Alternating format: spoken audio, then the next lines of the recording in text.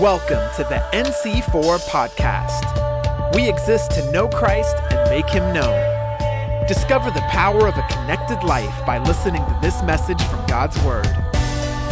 Today I'm going to be bringing the third message in a series that we've been doing entitled At Long Last. This series has been taking a look at the sense of anticipation that many of us feel for certain things that we may have felt have been lacking or cut off in our life. We're all coming through a season of real struggle and real difference, and there's an anticipation that many of us can feel.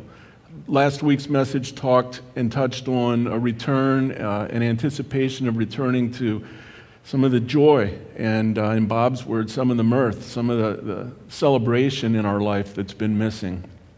The title of my message today is At Long Last, the Cave Before the Crown. What we're going to be looking at is David, a man that was anointed as a young boy to become the king over Israel. And he eventually did become king, and God's word was fully fulfilled in his life. But boy, in between, the history, the things that David went through, between the sense of purpose and destiny that God gave him when he was anointed, and the fulfillment and the reality of that sense of purpose, was a very dark and trying time at many times. And that's what we're going to be looking at today. Is there anyone here today or watching online at home who feels as if you're either completely or partially cut off from God's sight? Perhaps you find yourself completely overwhelmed by forces and events that seem to have cut you off from moving forward into God's plans for your life. I'm just being real here. Perhaps you find yourself remembering past times of great victories in your walk with the Lord, but now they seem a million miles and a million years away. You won't hear this type of message on TV. Maybe you find yourself in a place of darkness, a prisoner in a cave that you can see no way out of. You may be there now. You may have been there in the past. And if you're not, at some point in your life, you well could find yourself in such a place.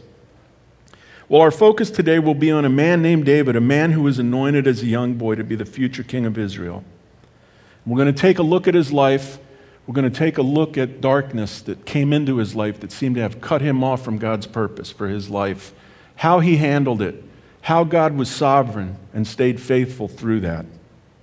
Next point.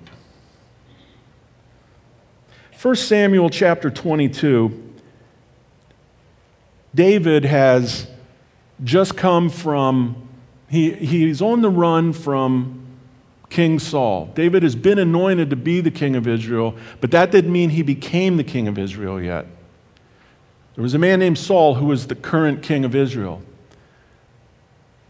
And I'll keep it short, but let's just say that Saul grew very jealous of David. And through a series of events, David became endangered. His life was endangered, and he was on the run, and he found himself hiding in a cave, far from the call and the purpose that God had given him for his life.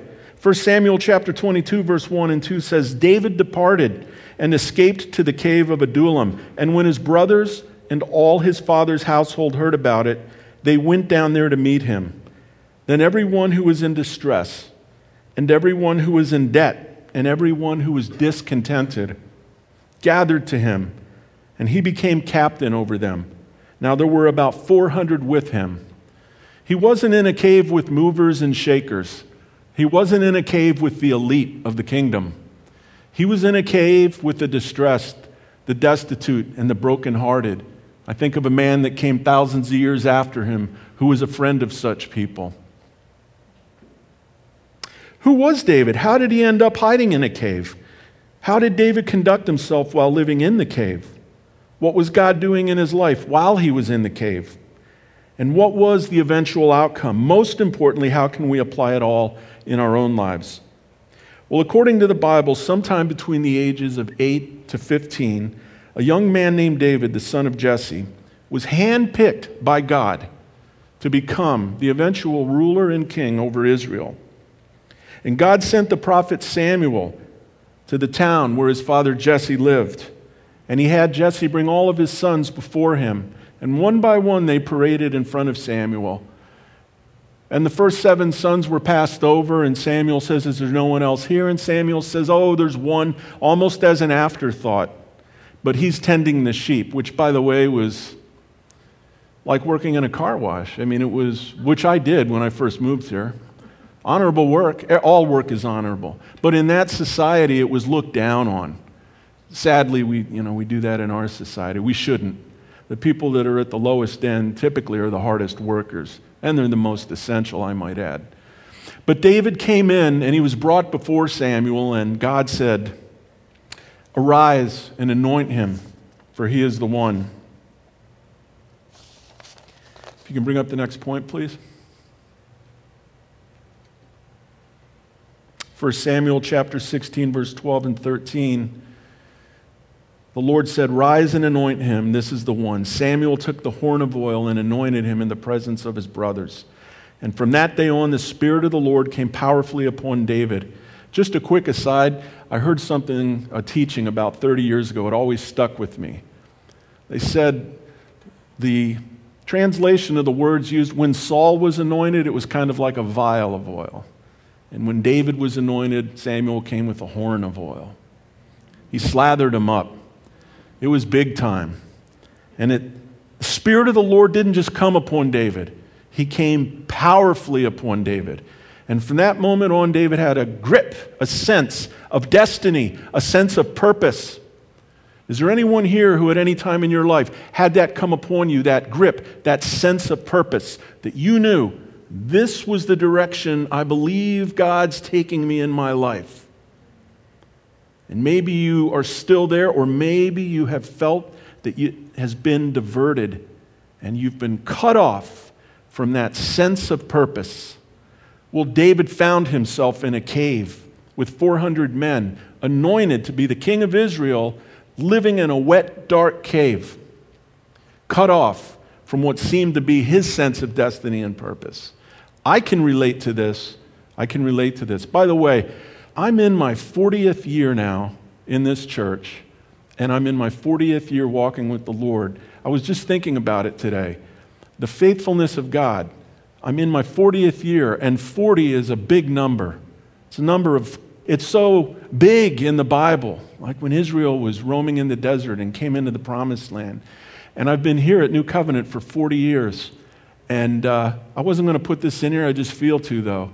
It dawns on me that 40 years ago at this time, I had rolled into town from California. I had gotten discharged from the Marines. I was just hitchhiking across the country, and I was sleeping in a bathroom on the floor at a turnpike toll station with not a dime in my pocket. And I called up my cousin who lived here in Bethlehem. Some of you remember when I came here. And I rolled into town, and God powerfully came upon me just like this. And I can say God's been faithful, even through the caves in my life. Here I am. Who am I, Lord? A man who slept on a bathroom floor in the turnpike, that I'd be standing up here delivering your word. God is faithful. God is so good. God doesn't look at the outer man. God looks at the heart. That's what God looks at. So don't go by your circumstances. Just go by the faithfulness of God. So David's life fell right into place after he was anointed. He killed Goliath. He went out and he killed Goliath. He went into Saul's service around age 20 and was given a high rank in the army. And 1 Samuel says David was successful in all his ways, and the Lord was with him. And it says that all Israel and Judah loved David. So here's David, anointed to be king, a fierce warrior. Can I tell you something? David played the harp, and he was a great worshiper. And I like that. But can I also tell you, David was a bad dude. You did not want to mess with David. David was a bad dude. He was fierce. When he rolled into town, his enemies trembled. That guy was full of the Spirit. He was a man's man. And yet he had a heart that worshiped God. I love that combination. So life was very good, and God's call on David to be king appeared right on track, and everything was great. Next point. Life takes a very different turn for David.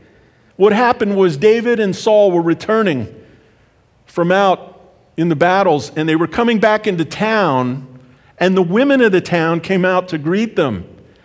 And they sang, Saul has slain his thousands, and David his tens of thousands. This made Saul really happy. It would be like stepping off the bus after a football game, and you scored the touchdown, and all the cheerleaders are saying, this guy did great, but that guy did really great. All right? That's what, I'm just being real. Come on, the women in the town coming out singing, and they were ascribing to David 10 times more than they were ascribing to the current king. It says Saul became afraid of David and eyed him with suspicion from that day forward. And what happened was, twice an evil spirit came upon Saul while they were in the house, him and David, and he tried to kill David with a spear. David, who was faithful, he wasn't doing anything wrong, he wasn't looking for trouble. Have you ever found that? You've gotten up, you're obeying God, you're doing what you should, and you find yourself in trouble? Can I just tell you one thing, and just speak from the heart? The Christian life has trouble, it has struggle. And anyone that would try to say that if you're not living a victorious life 24 hours a day, I'm just going to say that's a lie. I'm not going to mince words. Life can be tough. It can be a struggle. And if you're in that and you're struggling, it does not mean you are weak in your faith. It means you're in life. And God loves you and He's faithful. And don't let anybody put on you that you're not following God the right way. Life can just be hard. So David eventually fled from Saul. And you know what? I used to think that he was on the run for like a couple months because in the Bible, it's like a half page apart. Do you know David was on the run for between 8 to 10 years? So here's David full of the anointing of God, who has already won many battles, and Israel and Judah loved him, and he was on the run for 8 to 10 years because Saul was chasing him, trying to take his life. What a paradox. I'm the anointed of God. I'm anointed to be king, but I'm on the run. This doesn't make sense. Are you in a place in your life right now that doesn't make sense? Can anybody relate to this? 40 years ago, we had a retreat at church. It was, I think, the first one we had. I think Bill was there, Tom Horn, some others. This is 40 years ago. And I had just rolled into town. And about a month before, I got baptized with the Holy Spirit. And I began seeking God. Like, I didn't know what seeking God was. I just knew that I prayed and like I felt this person answering me. I didn't know any religious terms, but I was baptized with the Holy Spirit. And I would go out in the woods at night and I would just like sing to God. I don't have a good voice, but that's okay because out in the woods, it doesn't matter. And I would sing. And I would actually run and dance before the Lord because I read that David did that. And I saw he was a man's man. And I thought, well, heck, man, if David does that, I can do it. I'm an ex-Marine, and this guy's a warrior. That's what we do. And boy, the anointing fell on me. And at that retreat, a prophet called me out, called me up front, and I'm walking up front, and all these people are, I'm just like, who am I? I don't even know what this Christianity hardly is. And this guy anointed me, and he said, there's a call on your life. God's going to come powerfully upon you. Said a bunch of great stuff over my life. For many years, my life was right on track, just like David's was. But then I found myself in a cave about 6 years ago. I won't go too far into that, but I can fully relate to what David was going through. He ended up in a cave called Adullam. Next point. That's the view from the mouth of the cave of Adullam overlooking what's called the Valley of Elah. The Valley of Elah is where David killed Goliath.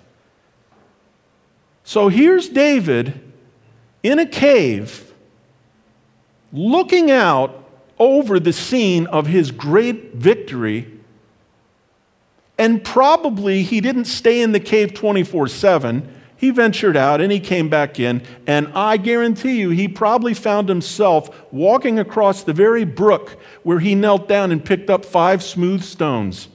Can you imagine the conflict and the paradox? The anointed of God now hiding in a cave, seemingly cut off, and looking every day at the scene of his greatest victory. Is there anybody here who finds themselves right now looking back over great times, over victorious, wonderful times you've had in the Lord, and you're like, I can't find my way back. It's dark. I can't see. I feel cut off from God's purposes. It does not mean that you're not faithful. It does not mean you're a weak Christian. It means you're part of life. It happens. And we're going to see how David responded to it. And guess what? Every cave is called a cave because it has an opening in and out. So if you're in a cave today, there's a way out. You're not trapped. There is hope. There's a light at the end of the tunnel, so to speak. So that's the view. And every day, David saw it. And this was his situation as he was looking out over it. He was in a cave. He had lost his wife. He had become married to King David's wife, King David's daughter, Michal. He lost her. His reputation was basically shot because he was on the run. You can imagine what people back in Jerusalem must have been saying. By the way, I was thinking about this. Why would David, such a fierce warrior, run from Saul, who was such a wimp? I mean, I think he was. Turned out to be quite the coward. I don't think David was running out of fear. David was running out of obedience. David knew he could kill Saul, but he dared not touch the Lord's anointed. And he laid down his life, and he took a route that deferred to somebody else. Can I tell you something? Especially if you're young, the greatest thing you can do is if you see anybody in your life, in your job, in ministry, any walk of life that seems to be a threat to you, the greatest thing you can do is back away and defer to them and pray God's blessing upon them, that they would increase. Don't even think about yourself. Don't even worry about your call. Pray for them. Don't ever, and that's just what you do. It's the right thing to do. And most times you got a choice. There's no in between. Most times you're faced with either grow jealous and try to take them out. I don't know about you guys. Have you ever been there? Come on. I mean, boy, when I was younger, I'm 40 years in the Lord now, but 3-4 years into the Lord, they told me I was going to be an evangelist. Another evangelist rolled into town. I'd be sizing myself up against them. I don't know about you. That happened to me. And I had to repent. And God taught me, no, you pray for them. And that's what I do now. Now, we have 3 new elders in our church. Can I tell you that God's call is upon them? I am so glad that God has selected them and raised them up. And I've gone to each one of them and told them, I'm here for you and I want you to succeed. We want our younger generation to be greater than us. So here was David looking out over the valley, all this sense of where he came from and what was lost and what could have been. And at that very time, he penned Psalm 142. This type of psalm doesn't come out of sitting on the throne in the palace. This type of psalm comes from being in the cave. David gave us the gift of probably 70% of the book of Psalms, and most of them do not speak of the victorious life. They do at the end of most Psalms, and some of them are full of praise, but a lot of them are full of gritty and raw communication with God. David was so overwhelmed and overtaken by sorrow and confusion and a sense of darkness, it drove him to lay out his heart in an absolutely authentic fashion. Next point. Okay, you're there. Thanks. Psalm 142 says, this was David, I cry aloud to the Lord. I lift up my voice to the Lord for mercy. I pour out my complaint. Before him, I pour out my complaint. Before him, I tell my trouble. Notice verse 2 does not say David gave thanks. Oh, but when we're faithful, we're supposed to give thanks all the time. David wasn't Teflon coated. He was a cast iron skillet. Yes, we're to give praise. Yes, we're to give thanks. But sometimes before that comes raw communication with God. And here's a little secret. God already knows what's in your heart. Okay? David gave thanks for many things in his life: God's goodness, God's compassion, God's mercy, his loving kindness. But David did not give thanks for the trouble that surrounded him. He was absolutely and completely honest with God. David did not complain about God, but he did pour out his complaint regarding the situation he was in. Can you see the difference? No, we don't complain about God, but we have freedom to be real with God. I believe the reason David was called the man after God's own heart, and the reason David came through some of the greatest sin that a man could possibly commit and still ended up fulfilling the call on his life was because God loved David, because David was so real with God. He didn't hide anything. He gave God his heart. And in return, God said, "You're a man after my own heart," because God gives us his heart. So David was in a cave wanting to be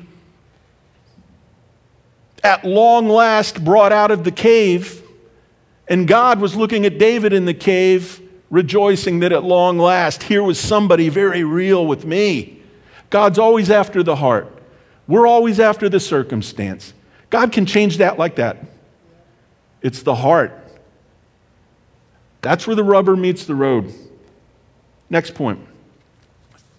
Some of you know the GHDD, Grubby's handy dandy definition. This is the MHDD, Mike's handy dandy definition. This is not on par with Grubby. I wouldn't try to be, but my name's Mike, so that's why the first letter is M. And I was trying to think, what's the spirit of the word complaint in this psalm? I came up with this.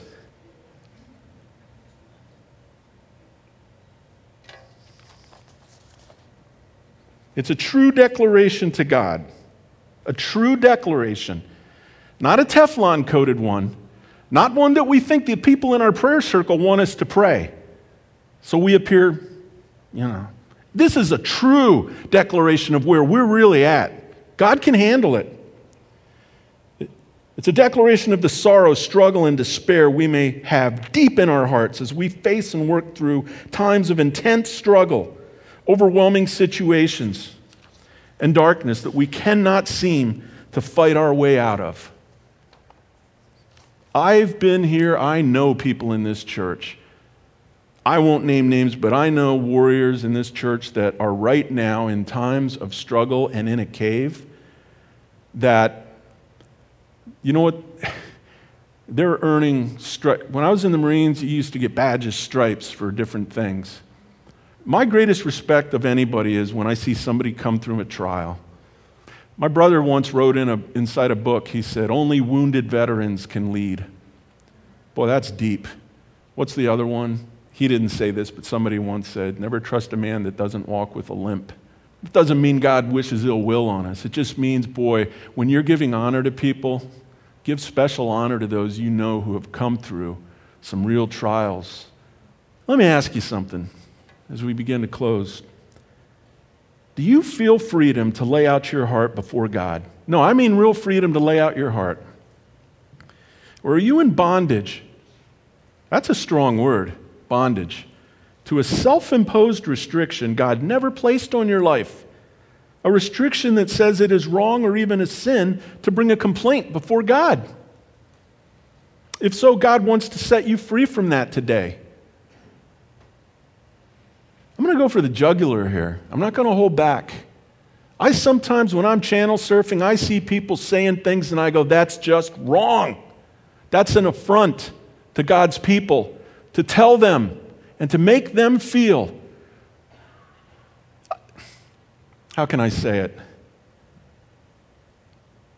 When I was going through what I went through 6 years ago, when that nerve thing came on me, I was reduced to wearing a prescribed fentanyl patch and taking 4 Percocet a day, doctor's prescription, and it didn't even touch it. For 6 months, I came to a point, I was in the bathroom, my wife was still working, I was home alone, I was in the bathroom. I would go in there and shut the door to cry so the neighbors wouldn't hear me, and I would turn on the shower water to drown out any noise. I would just cry. And I tried doing what the people on TV say. I said, oh God, this pain isn't real. It's really not here. I envisioned that I'm not really in this pain. I finally came to the point, I said, you know what, whether it's right or not, I'm telling you, no, this pain's real. And God wasn't requiring me to say something superfluous and something like, oh, this pain isn't real. No, this is just put on me by the devil. It's a lie, but I don't really feel it. Yes, I felt the pain. If you're in a struggle, it's okay to be honest and real with God. And I laid it out. I said, God, I love you, but I hate what I'm in right now. This is not good, God. This hurts. And I just laid it out there. And I sandwiched it between the statement on the front and the back of that prayer, but I don't charge you with error. But having said that, what I'm dealing with is very, very hard, and I see no way out. And you know what happened? It gave me a strength because I knew that my Father heard me. There's something that happens when you're real with God. And David was real with God. Is this connecting? Is this making sense? So what happened was, David's psalm ends up in a cry of victory at the end. But it came after he was honest and poured out his complaint before God. Not about God, but about what he was in. Psalm 142, verse 7, a few verses later, after David laid out his complaint, he says, set me free from my prison, that I may praise your name. Then the righteous will gather about me because of your goodness to me. So David saw the light from the cave. He saw God's goodness. I believe the reason he saw God's goodness, let me tell you something, God, when you're real with God and you evoke and stir up God's heart, and all of heaven and God's love and resources come and are poured out upon you, it's a wonderful thing. And is there any parent here who, if their child came to them and was hurting, what would you rather your child say to you? Mommy, I fell and I'm really hurting. Oh, I need your help. This is bad, Mom. I really need your help. Or would you rather have them come and say, Mom, I fell, and I know it seems like I'm hurting, but that's just a lie. I'm not really hurting because you're good and this doesn't happen for real. Those are some of the types of prayers that sometimes people on TV are telling you to pray. That's a lie. That's a bondage. Today, God is here to say, no, you be free from that. Listen, if the man after God's own heart that God anointed and put on the throne of Israel had the freedom to be 100% authentic and real with God, then we do. What was the result of Dave's time in the cave? He came out of there with empathy for the downtrodden. He was living with people that were discontented and downtrodden. I believe God had him there because he knew he was about to really put him on the throne, and he wanted a compassionate, merciful king. And that's what came out. Now, Dave was in the wilderness and in various caves, but this talks about basically the time of David apart from the anointing and the time of becoming king. He came out with the heart of mercy. Because when you go through hard times and you need mercy, the first thing you want to do is show mercy. When David ascended and finally sat on the throne and the crown was put on his head, one of the first statements out of his mouth is there anyone from the house of Saul to whom I can show mercy? God, Saul's the reason he was on the run for 10 years. Is there anyone from the house of Saul that I can show mercy? His heart became like God. God's heart is just instinctively, mercy, mercy, mercy. Well, I'll tell you, that's far different than some of what's going around today on social media. People calling for the revealing and the judgment of God, and you know what? You leave that to God. Our job is to bring mercy. Our job is to, at every inch, every possible opportunity, in every circumstance, let's show mercy. Leave all the other stuff to God, because we're not worthy to do it, believe me. And none of us would be here if we weren't shown that very same mercy. And finally, David was fully ready to become king. Last point. God's plans do not die in a cave. 2 Samuel chapter 5, verse 4 and 5, David was 30 years old, so he'd been on the run for about 8 to 10 years. He had come out of the cave. A lot of things happened, but making it short, events unfolded. Saul died. David came to the point where he was installed and reanointed by the people of Israel and Judah and was placed on the throne. It says he was 30 years old when he became king, and he reigned 40 years. And that's known as the golden age of Israel. The man that was in the cave sat on the throne and reigned over Israel for 40 years of their golden years. How about you? Are you in a cave right now? Could it be that God has incredible plans for you? Look, we're not called, I know I'm not called to be a king, but it's all relative. Whatever call you feel God has on your life, whatever sense of purpose, it could be something like running a children's home. It could be coaching a football team. Whatever destiny God has on your life, that's real to you. If you're in a cave and you seem cut off from that, let me tell you that it's not going to die in a cave. If you're in a cave right now, it ain't over.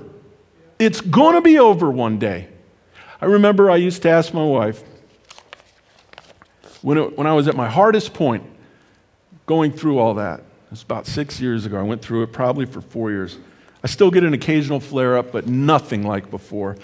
And I used to sit on my couch and I would say to my wife, is this ever going to end? Is this ever going to end? And she'd say, I don't know when, but it will. That gave me just enough hope to hang on. I don't know when, but it will.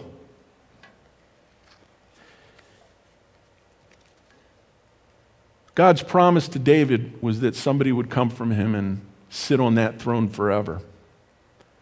And thousands of years later, a man named Jesus came from the seed of David and was raised up, died on a cross, gave his life as a ransom for our sins, rose from the dead, and is now on the throne. He's on the throne in heaven. If you want to enter in, if you're somebody on TV that's watching right now, online, or if you're here with us today, and you want to enter into that sense of overwhelming destiny, that sovereign love and sovereign plan that God has for a life, if you want your life to come in under such a plan, such a mercy that followed David, you can do that today.